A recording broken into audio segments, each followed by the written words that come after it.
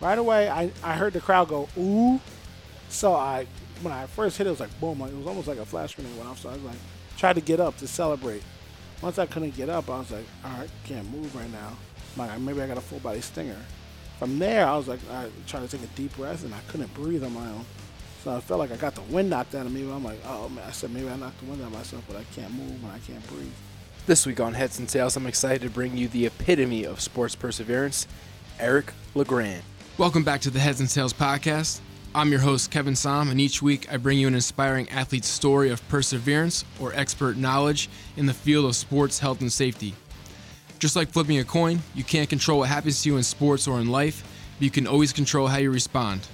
This is my response, and I hope it leaves you feeling both inspired and informed.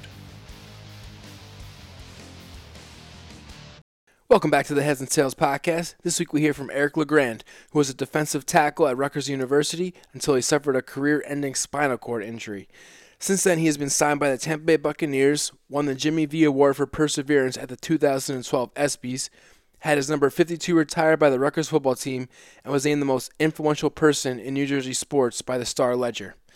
Now let's get this thing started. So, first off, I want to thank Mike Kuzniak, Director of Player Services at Rutgers football while Eric was playing there and when I was a student there, because without him, this interview probably wouldn't have happened. Mike Kuz is the man. Yeah, hooking it up with the gear all the time. So let's start off by just talking about how you got involved in sports as a kid.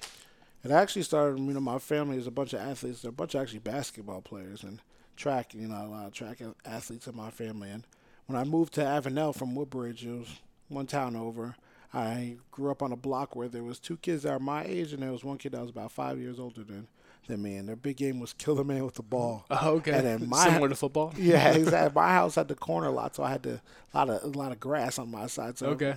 They would come over and play at my Your house. yard was the field. Exactly. And then the kid that was 5 years older than us, of course, he would throw us around most of the time into the fence, into the house. Yeah, didn't take it easy on you. Not at all. He was like he would get after us, and every now and then I would juke him out, and I would score a touchdown. I was the only one who could do it at that.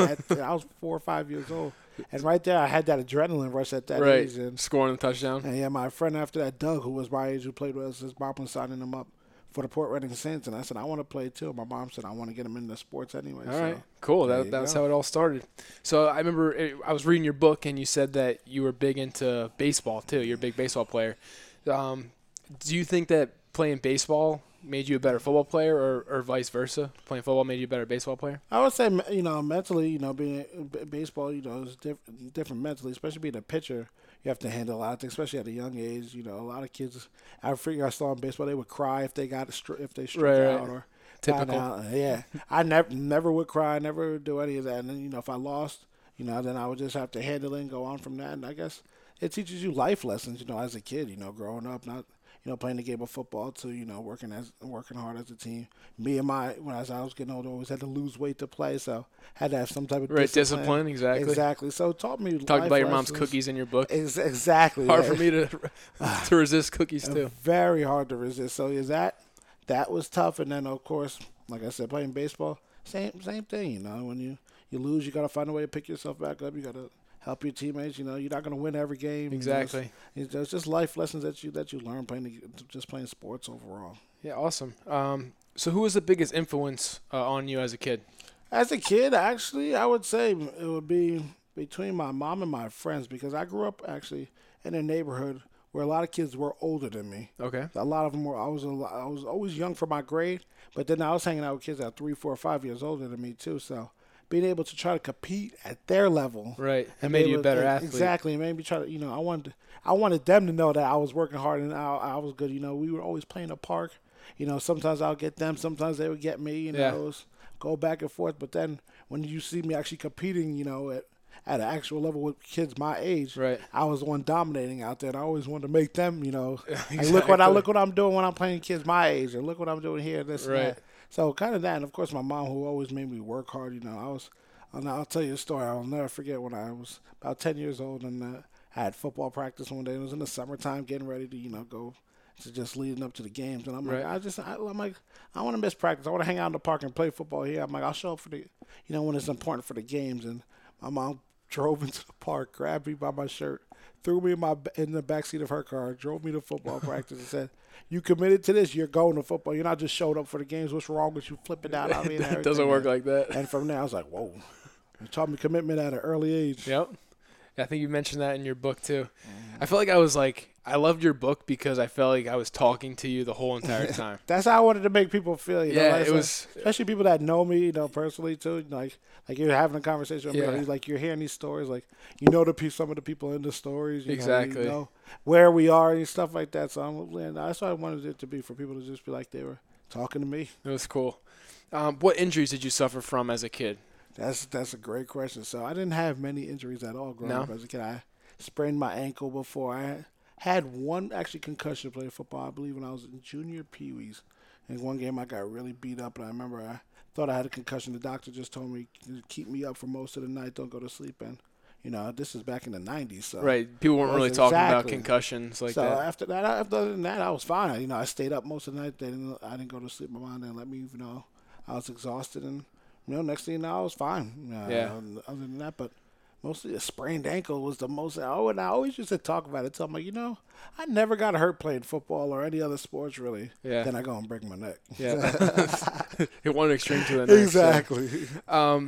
So in your book, you actually talked about some concussion-like, things that you had while at Rutgers and stuff as a fullback. And, people who know my story, that's something that I've been influenced by strongly, with hiding symptoms and playing with concussions. So, do you think that there's a way to make football safer and, kind of take the head out of it, or? There's no way you can take the head out of the game of football. It's just a part of it. I remember, I remember making a tackle in the Army game beforehand, and I thought I may have had a concussion because I made a big play, and I stood up, and I started walking to the sideline, and I thought it was my sideline, but right. It was Army's. But then I got back to our sideline finally, and I sat down, I shook it off, and I'm like, do I have a concussion? But maybe I'm just running off of pure adrenaline right here because I feel great, Right. So it makes you question it. But in the game of football, it is a dangerous game. You use your head. I just think it's safer that they try to make these helmets. The helmets are evolving. I remember the helmets that I played in Pop Warner, and now I see some of the pads that these guys got in there. Now it's like, wow. Yeah, much different. It's a whole lot different. And, the game is a violent game. You got, especially as you get older, you got grown men running full speed. Right, full speed at each other. So it's going to be something violent hits. And unfortunately, sometimes you do face concussions and even worse, sometimes paralysis like me. But, the game of football, I don't think you could ever, make it that, they're doing a great job already. The essence of the game is to hit exactly. people. Exactly. It's just not. If you're the only way to make it, not with the head, is to play flag. Yeah. And still you're going to get your head knocked around exactly, reaching for stuff. Exactly. So it's hard to avoid. So before we get into your spinal cord injury at the Army game, and I was actually on the field for that, you had your position changed by Coach Schiano a couple times when you first got there. And I know a lot of athletes probably come across similar things, and it might not be an easy thing for them to handle. So can you talk about how you kind of accepted that role and what was going through your head at that point in time? Well, in the beginning, it was rough. It was funny because when I first got moved to linebacker, it was the first day of training camp. I was at linebacker all summer long, and I'm working hard here. And then they moved me to defensive tackle, and I'm 232 pounds. And I'm like, what's going on? I'll never forget when Coach told me that. I left his office. I was mad. I didn't know what to think. I'm like, what's going on here? And the first person I talked to in the locker room was Marvin Booker. Okay. And he goes to me, nah, E, don't let them do that to you. Go back up there and tell them you want to play linebacker. This is what you're here for, blah, blah. Good luck with that. Anyone who knows Coach Schiano. But he pumped me up. I'm like, you know what? I'm going to go up there and I'm going to do that. And I went back up there and I was like, Coach, I don't know if I'm ready for this position change, this and that. He straight up told me, he goes, listen, we have a lot of depth right here at this position right now. We want you to play early. We want you to get involved in special teams, but we also want you to get involved on the defensive line. We don't want to hold you back from growing and making you be on a diet your whole entire career here. Right. We've seen that your body weight can get up higher and this and that. And I'm just like, all right, you know what? I'll give it a try. He goes, yeah, try it out. Yeah, okay. Yeah, try it out. Of course, from there I went to defensive tackle. And then week 2 of the season, I went and made it to training camp and everything. Week 2 of the season, Gary Watts tore his ACL the week going into North Carolina. I remember, and then they had to move. They had no one to back up Jamal Westerman, so now they moved me to defensive end to play to now back. So up you're all Jamal over Westerman. the place. So I was like, I'm like, Dad, what's going on here now? From there, then later in the year, we were having trouble with the fullback position. They moved me to fullback for 2 games. I played the UConn game and the Pitt game at fullback. Yeah. And then after that, they're like, all right, you maybe not a fullback. So they moved me back to defensive end. Played the rest of the season at defensive end. And then at the end of the year, they said, all right, you're going back to nose guard at defensive tackle. And I was like, all right, I've been all over the place now. I'm like, from in the beginning, I'm not going to lie to you, it was rough. I didn't like it at all. So I'm like, this is the longest season ever. I'm like, this isn't like high school. Right. And then the biggest shock to me was coming in on Sundays. And coming in practice on Sundays. Practice on Sundays. The only team in college football that practiced on Sundays. Had going through developmental periods. So I would actually play a little bit in the game, be a little bit sore. And they're like, yeah, right, you're going straight to developmental in the beginning. And I had to go out there, and I was in the developmental trying to get better, going playing with the people that didn't play that day or whatever. And it was people don't realize rough. It's a grind, yeah. It was rough, and I questioned myself a lot. Like, is this really what for you me? wanna Is this it? Like, where am I going from here? I'm playing 4 So what kept you positions. going when you had those thoughts? Honestly, what kept me going is just my love for the game of football and me being a team player like I've been my entire life. Right. I've always been a team player. I've always put the team before I put myself in. I just always said, I'm like, it's going to get better. Whatever position I'm at, right. I'm going to get good at it, and this is what I'm going to make my career out of it. Because I always wanted to go to the NFL for all right, I always thought I was going to be the next Ray Lewis, but, hey, maybe I'll be the next Warren Sapp now. That's what I was thinking. Then when they moved me to fullback, I actually didn't know what was going on there, to be honest with you. It was only for 2 weeks, thank God. I didn't know what was going on there. There you go. But then when they moved back to the defensive side, I just took on my role on defense and playing special teams and doing that. I found my home there. I was talk about your role on special teams and kind of how you're like the enforcer out there. Yeah, they put me in a position where I was the guy on kickoff return. At first, that was knocking guys out, setting pretty much the people would set up the wall, and I was taking out the guy that would be the last guy to the wall. Yeah, I was the guy to take him out and then set the edge for. Were there wedges when there were my freshman year there were allowed 3 or 4 man wedges actually because I remember. So you were the wedge buster, yeah. On kickoff, I was the middle of the wedge buster. But I started off on kickoff return now. And I was in the wedge. I was actually somebody would set up the wedge and I would come around and blindside somebody. Not gonna lie to you. Yeah. I took out a few dudes and they said, "Wow, I'm like, he's doing so well on kickoff return. Let's try him on kickoff." And right. That's where I really found my home. I was the guy who was in the middle busting up the wedges, but I was able to bust up the wedge and still make tackles there. So they there you go. Yeah, that's impressive. That takes some tenacity to do that. It's fun in the games. Practice wasn't so fun. Yeah, exactly. Yeah, what do you got when you're doing it in front of 50,000 people? It's a little more worth it. Yeah. Awesome. So we already talked about how you kind of sustained a concussion, before you might have sustained a concussion before your spinal cord injury. So can you kind of take us, through what led up to October 16, 2010? Like, did you ever think that, do you ever think about getting hurt playing football or? Never. Like I said, I had a sprained ankle in my sophomore year in high school, and I had to sit out for a practice or two, and I remember that killed me inside because I was the type of player. Somebody was getting better than me.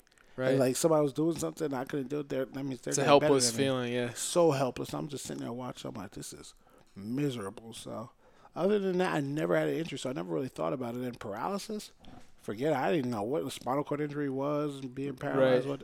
What comes with it. I had no idea. Never even thought about it. Never crossed my mind in my entire life. Yeah. And then, I did my regular stuff on October 16, 2010. Went through my regular routines. I went for a home game. We left the Hyatt. Instead of driving over to High Point Solution Stadium now, we drove up to MetLife. And I remember getting there, seeing the posters of with us and going through those, going into the Giants locker room, like things like that, or whatever locker room we were in that day. It was awesome, and then just went out there just like a regular day. Went through my regular routine, went out to the field before the game, and didn't happen until the fourth quarter with 5 minutes left in the game. So the game was almost over. So pretty crazy how it went down. Yeah, so can you take us through the play? Oh yeah, and I was on that particular kickoff. That whole game I was facing the double team. So right away when I kicked off the ball, 2 guys were coming at me, and on that kickoff I was able to get right through them. So I had a good 30, 40-yard head start at the guy when I said I was going to make a tackle on Malcolm Brown. I was like, all right, running down the field, how do I want to make this tackle? Do I want to use my head or do I want to use my shoulder? And I said to myself, I'm going to use my shoulder here on this tackle. I'm going to put my head down so it goes on the side of his ribs or on the side of his shoulder pad, not even in the play at all. Right. And from there, our teammate Wayne Warren got down there a little bit before I did, and he tripped him up a little bit. And as he tripped him up, Malcolm Brown turned and twirled in the air. And as he twirled in the air, I put my head down thinking It was the side of his body. exactly. Yeah. And his body got twirled in the air. Next thing you know, the crown of my head ends up hitting right on the back of his shoulder blade. And that's what caused the accident right there. They said it was like the fastest man in the world, Usain Bolt, running full speed into a brick wall. Yeah. The collisions on kickoff are pretty crazy. So what was going through your head immediately, like after that? Right away, I heard the crowd go, ooh. Right. So when I first hit it was like boom, like it was almost like a flash grenade went off. So I was like, tried to get up to celebrate. Once I couldn't get up, I was like, all right, can't move right now. I'm like, maybe I got a full body stinger. From there, I was like, I tried to take a deep breath, and I couldn't breathe on my own. So I felt like I got the wind knocked out of me. I'm like, oh man, I said maybe I knocked the wind out of myself, but I can't move and I can't breathe. About 10 seconds later, I got the trainers in front of me asking me, is it your head or your neck? And I'm like, I can't breathe. That's all I could get out at the time. And they're like, can you move this or can you feel this? Can you feel that? I'm just like, I can't breathe. That's all I could say to them at the time. Were you freaking out or what? I was nervous, very nervous, but since I couldn't breathe and I was tired from running down there on kickoff, I was trying to do anything I could to slow my Right. breath down from like panting like that. So I was trying to slow that down. And then Coach Shiano came out and he looked down at me and he told me to pray. And honestly, when he said that, just to pray, I'm like, this is bad. My life might be over right here. I can't move. I can't breathe. Coach Shiano's telling me to pray. I'm like, this is it. Right. I'm like, Did that help when he said that, or did it and make it no, worse? and I'm thinking, no. Of course, I'm praying for a gasp of air at the time. Right. But I'm like, my life has a chance to be over right here. So, what was like the diagnosis when you got to the hospital? Well, I didn't hear this from the beginning because I was getting ready for surgery. But they straight up told my mom. They came in there and said, your son has fractured his C3, C4 vertebrae. He'll be paralyzed from the neck down for the rest of his life. He'll be on a ventilator for the rest of his life. He won't be able to breathe on his own. He'll never eat solid foods, of course, never walk again. And we're hoping that his body is strong enough and healthy enough to make it through the surgery because he may have complications and he could That's insane, yeah. Through the surgery. So imagine here, Scott Vallone was in the room actually when he heard when that. it happened? And I remember I heard he busted out the room and just screamed, F no, just screamed and lost it on the floor. Damn. And my mom was just sitting right there, just like could only In imagine. shock, I'm sure. Yeah, so it wasn't a good sign, you know. I always say the people around me that were the closest to me had it worse than I had it. I was so drugged up and medicated up, I don't remember anything. Yeah. The ones like my family, my friends, and teammates that are around me, they were hearing all this stuff, so they had it worse than me the first week. Right. So they told you all these things that you wouldn't be able to do, right? So, what obstacles did you overcome? I know you eventually got off the ventilator and stuff. Yeah. So can you talk about how you've proved people wrong? Yeah, the ventilator was the first thing that I was able to come off of. It was, one night I was just sitting in Kessler and I'm like, I can't sleep right now. Just the noise that it was making was absolutely killing me. And I'm not gonna get any sleep. So I asked my respiratory therapist. I'm like, can you please take this off? Let me get a minute or so without it off. She goes, all right, if I take it off the vent, you might last a minute or so. I'm like, maybe I'll fall asleep in that minute. Perfect. Right. She takes me off, and an hour and a half later, I was still breathing on my own. And she was like, maybe you are ready to wean off of this thing. And a week and a half later, I was breathing on my own fully again. And from there, it was getting a feeding tube out of my stomach. And I got hurt on October 16th, and that Thanksgiving, I was able to eat a full solid meal with my family. To then, oh, that's awesome. Yeah, from there to it was at the Super Bowl party. I'll never forget.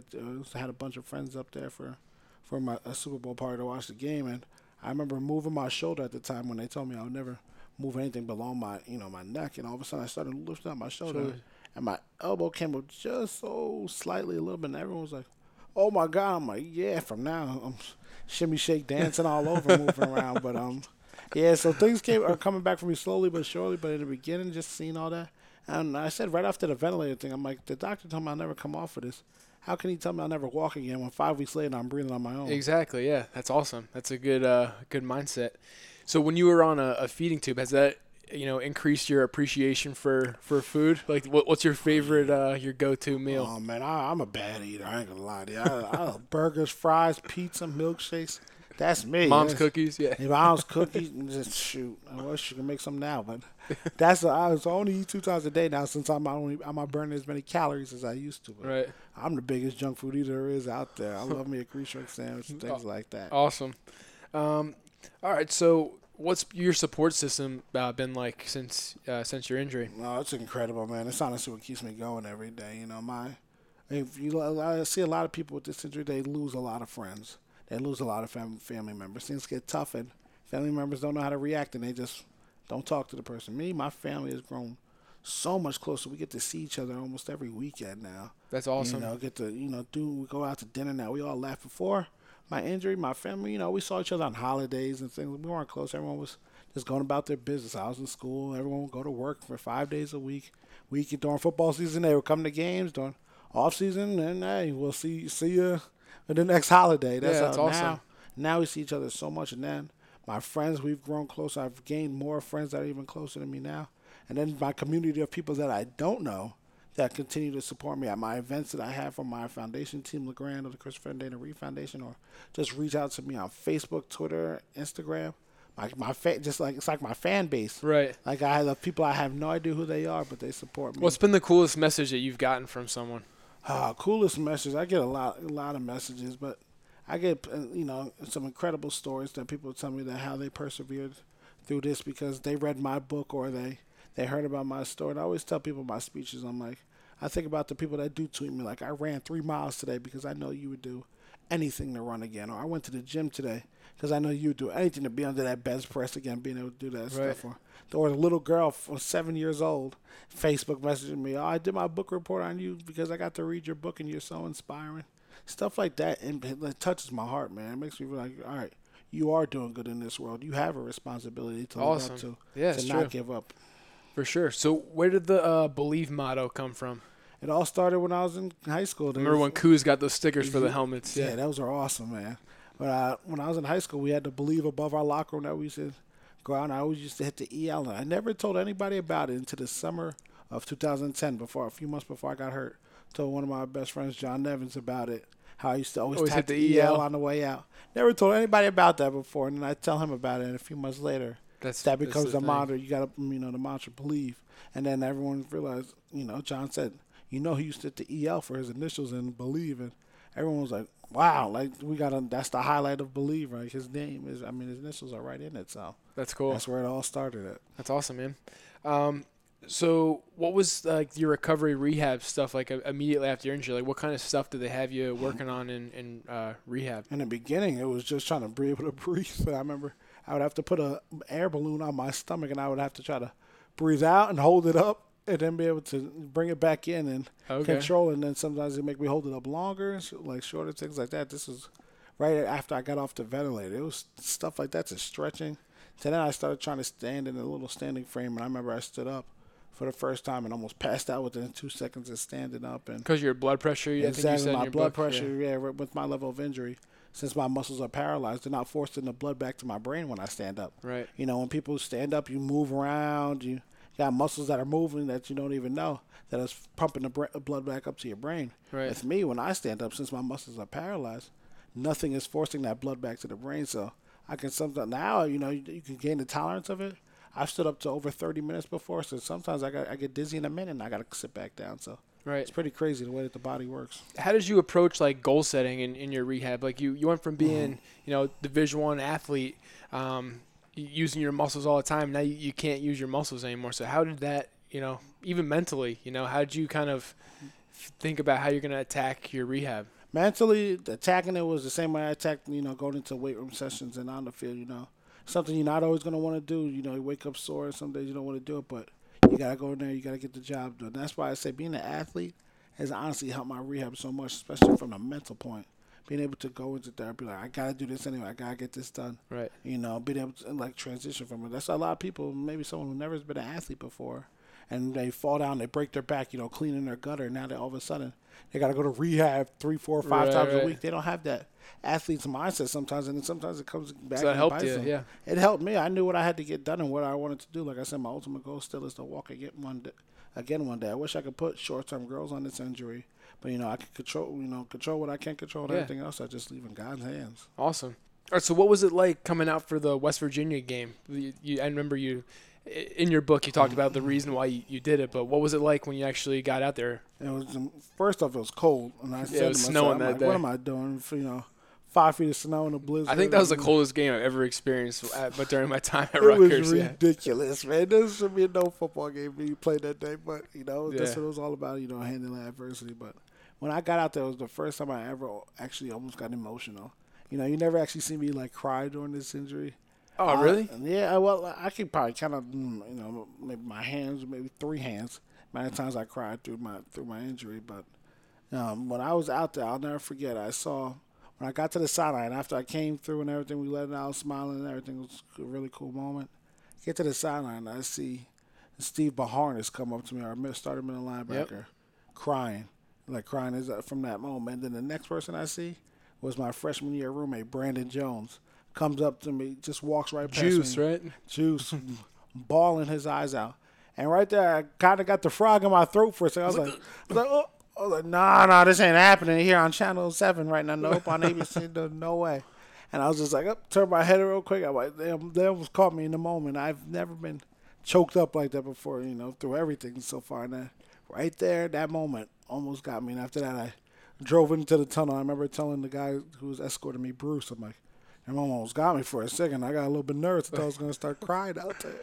Yeah. So is it because, like, you're always a football player, you're trying to kind of, like, hide your emotions and stuff like that? Is that why? And did that help you or hurt you, in terms of, like, mentally, and emotionally recovering?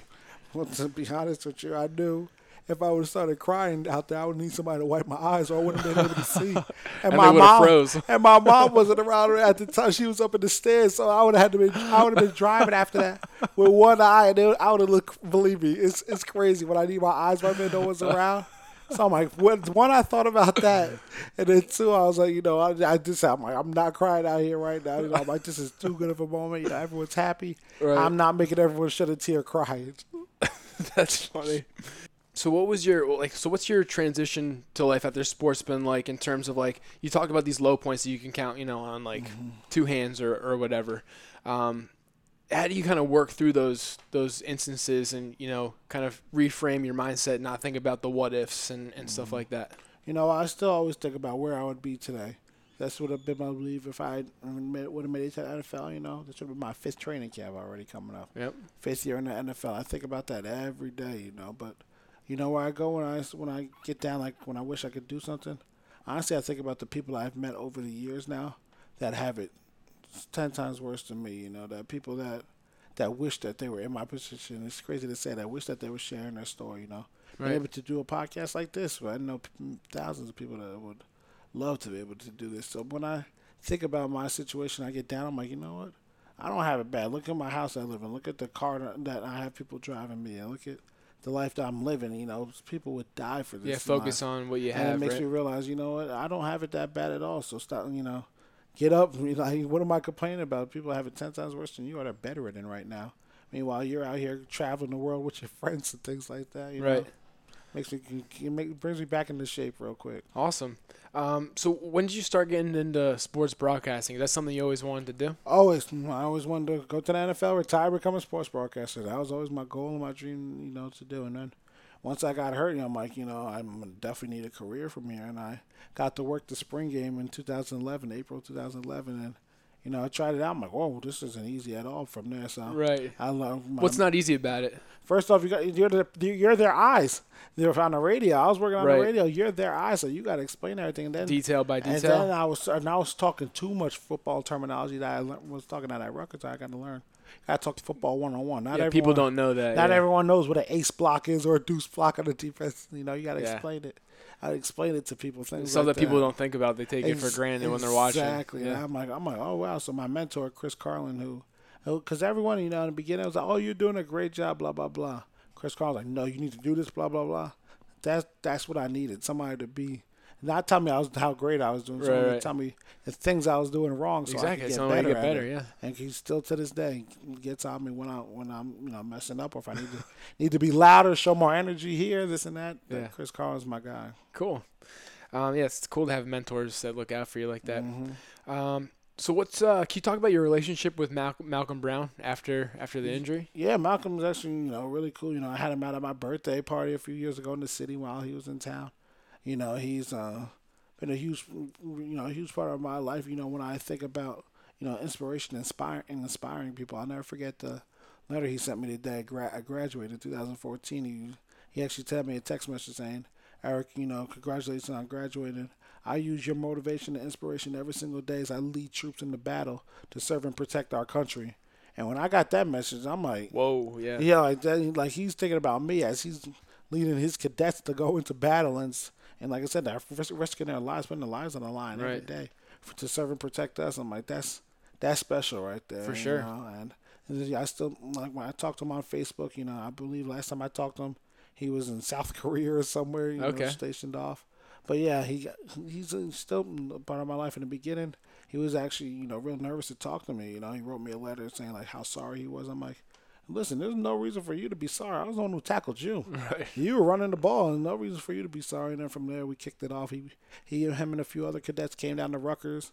That following summer, I got to show them around the Hale Center where you know all about. And then the next summer, I got to go up there and live a day what they doing after That's that. a cool place up there. Oh, my West God, Point. it's beautiful up there. And I got to see what they do on a daily basis, and I got a whole How new did it kind of compare to respect. Rutgers football? I'm like practice-wise, of course, Rutgers was always hard. You think, I'm like, these guys go through practice, but they got to go through so much more throughout their day. 5 o'clock waking up, everyone's eating breakfast at the same time. From there off to your classes. Then you got different types of stations for training that you learn about, to serve and protect the country. From there, going to football practice, and then sometimes having class after that, some type of physical training for just being in the Army. I'm just like, I don't know how you guys do this all in one day. It is crazy. Cool. So do you talk with other athletes who had spinal cord injuries? Yeah, I talked to Adam. One of my biggest motivations is Adam Telefero, who broke his neck back in 2000 playing for Penn State as a freshman versus Ohio State. And they told him he'll never walk again, never do this, never do that. And a year and a half later, he led his team back on the field versus the Miami Hurricanes. And I just always picture that day in my mind where I'm able to walk out on the field and do that same thing. And I talk to athletes all the time, that. What do you tell the athletes? I just tell them, you got to, people that are in a similar situation as me, you just got to take it day by day, be appreciative for the things that you do have. Don't focus on the things that you don't have and work your butt off. First, if you want something, you work your butt off to go get it. You already have the mindset, of being an athlete and working hard for something. You just got to angle it in a different way now. Exactly. This is your life that you want to live. So that's why I try to tell them, just stay positive and just try to live life to the fullest. Don't be all upset about it. It sucks. It's a terrible situation, but you can make the best out of life and you can enjoy life still on a daily basis like I do. It's a great attitude. So what things did you learn from Coach Iano and playing under Coach Iano that you still use today? I use his definition that he embedded in our head every single day, and it's the definition of success. And it's the peace of mind you get knowing you did everything you could to be the best you could be. No matter what it was, if it was my broadcasting, if it was my motivational speaking, if it was me going to therapy, if it was me even hanging out with my friends, if I gave my all at whatever it was, and I sleep well at night with my head down, laid down on my pillow, and give my all. I live life with no excuses. You go out, you handle your business, do what you need to do to get done. And just a lot of stuff that he used to preach about. Awesome. I still live my life, and it keeps me going every day. Cool. So, what do you think about his proposition or proposal? For changing the rules on kickoff, which was on fourth. So after scoring touchdowns, right? You make the down distance 4th and 15 from the minus 30. And you have a chance to go for it. I didn't like that. People always ask me this question too about kickoff, changing the rules. Yeah. Honestly, it's a part of the game. Right. I know it's a big play. People get hurt on it because you got people running full speed into each other, but people make their careers off it. There won't be no Devin Hester without special teams. Oh, that's true. Yeah, man. People make a living off of special teams in the NFL. They may never play down on offense or defense, but they're so that takes that special opportunity teams from heroes. them. That takes it away from them. Yeah, and it's just a game changer. Yeah. Momentum changes. But you think if somebody you kick off, you got all the momentum, everyone's all hyped up, you just scored a touchdown. Somebody takes that touchdown back, it changes the whole game. Exactly, yeah. Take a kickoff. It's too important of a piece of the game to take out. Yeah. That's it. I didn't think that I was going to get that answer, but that's cool. Mm-hmm. So do you ever regret playing football? Never on the day of my life. The game of football has made me to the person I am today. Yeah. The lessons I've learned playing the game, the battles I went through, the struggles. The friends you made. The friends, exactly. The locker room memories that those are the things I've missed the most. Yeah. Being in the locker room after Speaking of practice. locker room memories, I remember after the St. Petersburg Bowl when you broke it down in front of everyone. Yep. I remember like it was yesterday. That was awesome. Yeah, man. You say Rutgers? No, I say Rutgers. You say Chap? It was RU. Say UCF who say and they say UCF 5. Of course, I said they talk some trash. I said we play with class. You see that score? They don't want no more. Yeah. We won that fight. We won that fight. We partied tonight. That was awesome. I remember I had a man. video of it. I posted on Facebook. Yeah, that was so cool. It was a good time. It's always fun in the locker room after a win, man. Yep. So crazy. Not so much stuff. after a loss, but yeah, everyone just need to put your head down, get in the shower, and get out, get dressed, and go home. Yeah, man. I mean, after you got hurt, I mean, you were definitely like the emotional leader on the team, like no doubt. And after you got hurt, like it just definitely wasn't the same at all. Yeah, I hear it. Like, of course, I wasn't there, but the heart of the team was like. I hear about there. it and everything. And it's unfortunate we didn't win another game that year. It was unfortunate. No, I mean, I'm not surprised at all though. Just based off of like what you meant to the team. So how has faith played a role in your recovery? No, I say I got a special relationship with God. I've grown closer to Him. Every night I thank Him for everything that He's given me, and then I pray after. I thank Him for everything, and it's honestly been a blessing that everything that's happened to me after this injury, which is pretty crazy to say. The awards I've gotten to do, to be able to start a career, after this injury, being able to go here, go there, stuff like that. The people I've gotten to meet. It's honestly been just a true blessing, and I just thank God for it because I know without Him, none of this is possible. And I know that He has a plan for me through this injury. Something I may not see or may not understand why, but I know that there's a bigger piece to this whole thing. Did you always have faith in God? Or? I've always had faith in God, of course. I never really, thought about it as much as I do now because of the way my injuries changed. Now, I was out there playing football, but I've always had my faith in God and always knew that He had a plan for me. I never knew it would be something as crazy as this, but I just know that there's something more as time goes on. It's just you have to see. That's what faith is. Right. You believing in something that you can't see. Awesome. So what's been some of the coolest experiences you've had since your injury? Maybe name the number one if you could pick it. By far, it's got to be the ESPYs. Winning the Jimmy V Perseverance Award in 2012 at the ESPYs and being able to address the crowd. You got Eli Manning in front of you. You got what was that like? Tim Tebow. You got I love Kenny Tebow. Chesney. Tebow's my favorite. Kenny athlete, Chesney was that right there in the front row too. Like all these people. And I remember I just said, because I never write down anything before I speak, and all my friends were all nervous, like, you're not going to write anything down. You're on the TV in front of millions of people. And I went up there and I just shared my story from my heart and the time period that I had, even though I went over that too. I didn't care, but I was sharing my story. You didn't think about it once before you went up there. No, I know my story and I know what I want to say. And when I get out there, I fill out the crowd and I said, you know what? I'm not going to look down in the front row. I'm going to just look towards the back at all these faces that I have no idea who they are. So I don't mess up or stumble over my words. So, dribbling over Kenny Chesney over there. Awesome. So last two questions. So you got a lot of tattoos. So can you talk about some like the meaning behind those tattoos? Yeah, my recent one I got was I got my niece, my two nephews, their zodiac signs tattooed on my arm. They're two Cancers, so I got two crabs and a Capricorn, so I got a sea goat. Because, they mean so much to me, and I always think about them because Xavier, he was 15 months when I got hurt. Right. So I got to hold him and everything. And then I see Isaac, who's now 5, which is crazy. Xavier just turned 7. And now Cameron, she's 6 months, going on 7 months. She's the young one. And I just think, those are my sister's kids right there. My brother-in-law's kids. I really cared for them. I really took to them, and I wanted to get them tattooed on my arm. I got faith tattooed down my bicep. I got on this side, I got a scripture, Psalms 23. I got in God I trust. I got Jesus' face on my side. I got family first tattooed inside. I got my last name across my back. I'm big in, a lot of people don't know I'm big into Greek mythology and history, like the Spartans. So I got a big old, my whole back is covered with this big old gladiator. Awesome. Gladiator. What's like your interest in that? I just love that stuff, like watching Troy, the battle, like that. I love movies like that. It's cool. Gladiator. That's my type. You're of a gladiator, like yeah. So that's what I got tattooed on my back, and I got a few other ones, throughout my arms that mean stuff to me. So awesome, man. I love tattoos. Did you have tattoos before your injury? Yeah, I had 7 or 8 of them before my injury, and I filled out pretty much a lot more now after my injury. So can you feel them when you get them question. done? So Certain parts I do, like on my chest, I can still feel my chest, and now it's actually more sensitive, which is crazy. But I've got tattoos now where I don't feel them all the way, but my body does know something is going on. So, for example, since my back, it took me four 3-hour sessions to get my back done. So, after 3 hours, my body's like, all right, it's You're like done. it starts shaking and pop. Like, yeah, it's like done. I'm uncomfortable. So it took me 4 3-hour sessions to get my entire back Damn, done. I think So. it must be huge. Yeah, it's like I said, it covers my whole back. So even though I can't feel them like I would normally feel them, Right. my body still It knows. knows, I'm yeah. getting tattooed. Interesting.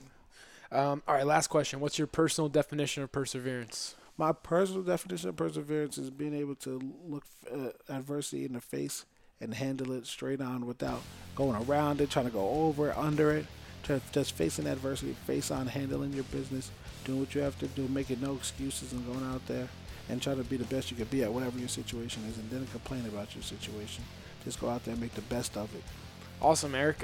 Where can people help support the bELieve Fund? You can actually go on Team LeGrand. You go to my website, teamlegrand.org, and be a part of my foundation. Help out that way, be a part of us. You can also go to ericlegrand.org. That's where people book me for speaking engagements, things like that. So All right, I'll people put can that look in up the right show there. And notes. also all my social medias, Eric LeGrand 52 on Instagram and Twitter, and then on Facebook, just Eric LeGrand. Awesome. All right, thanks, Eric. Thank you.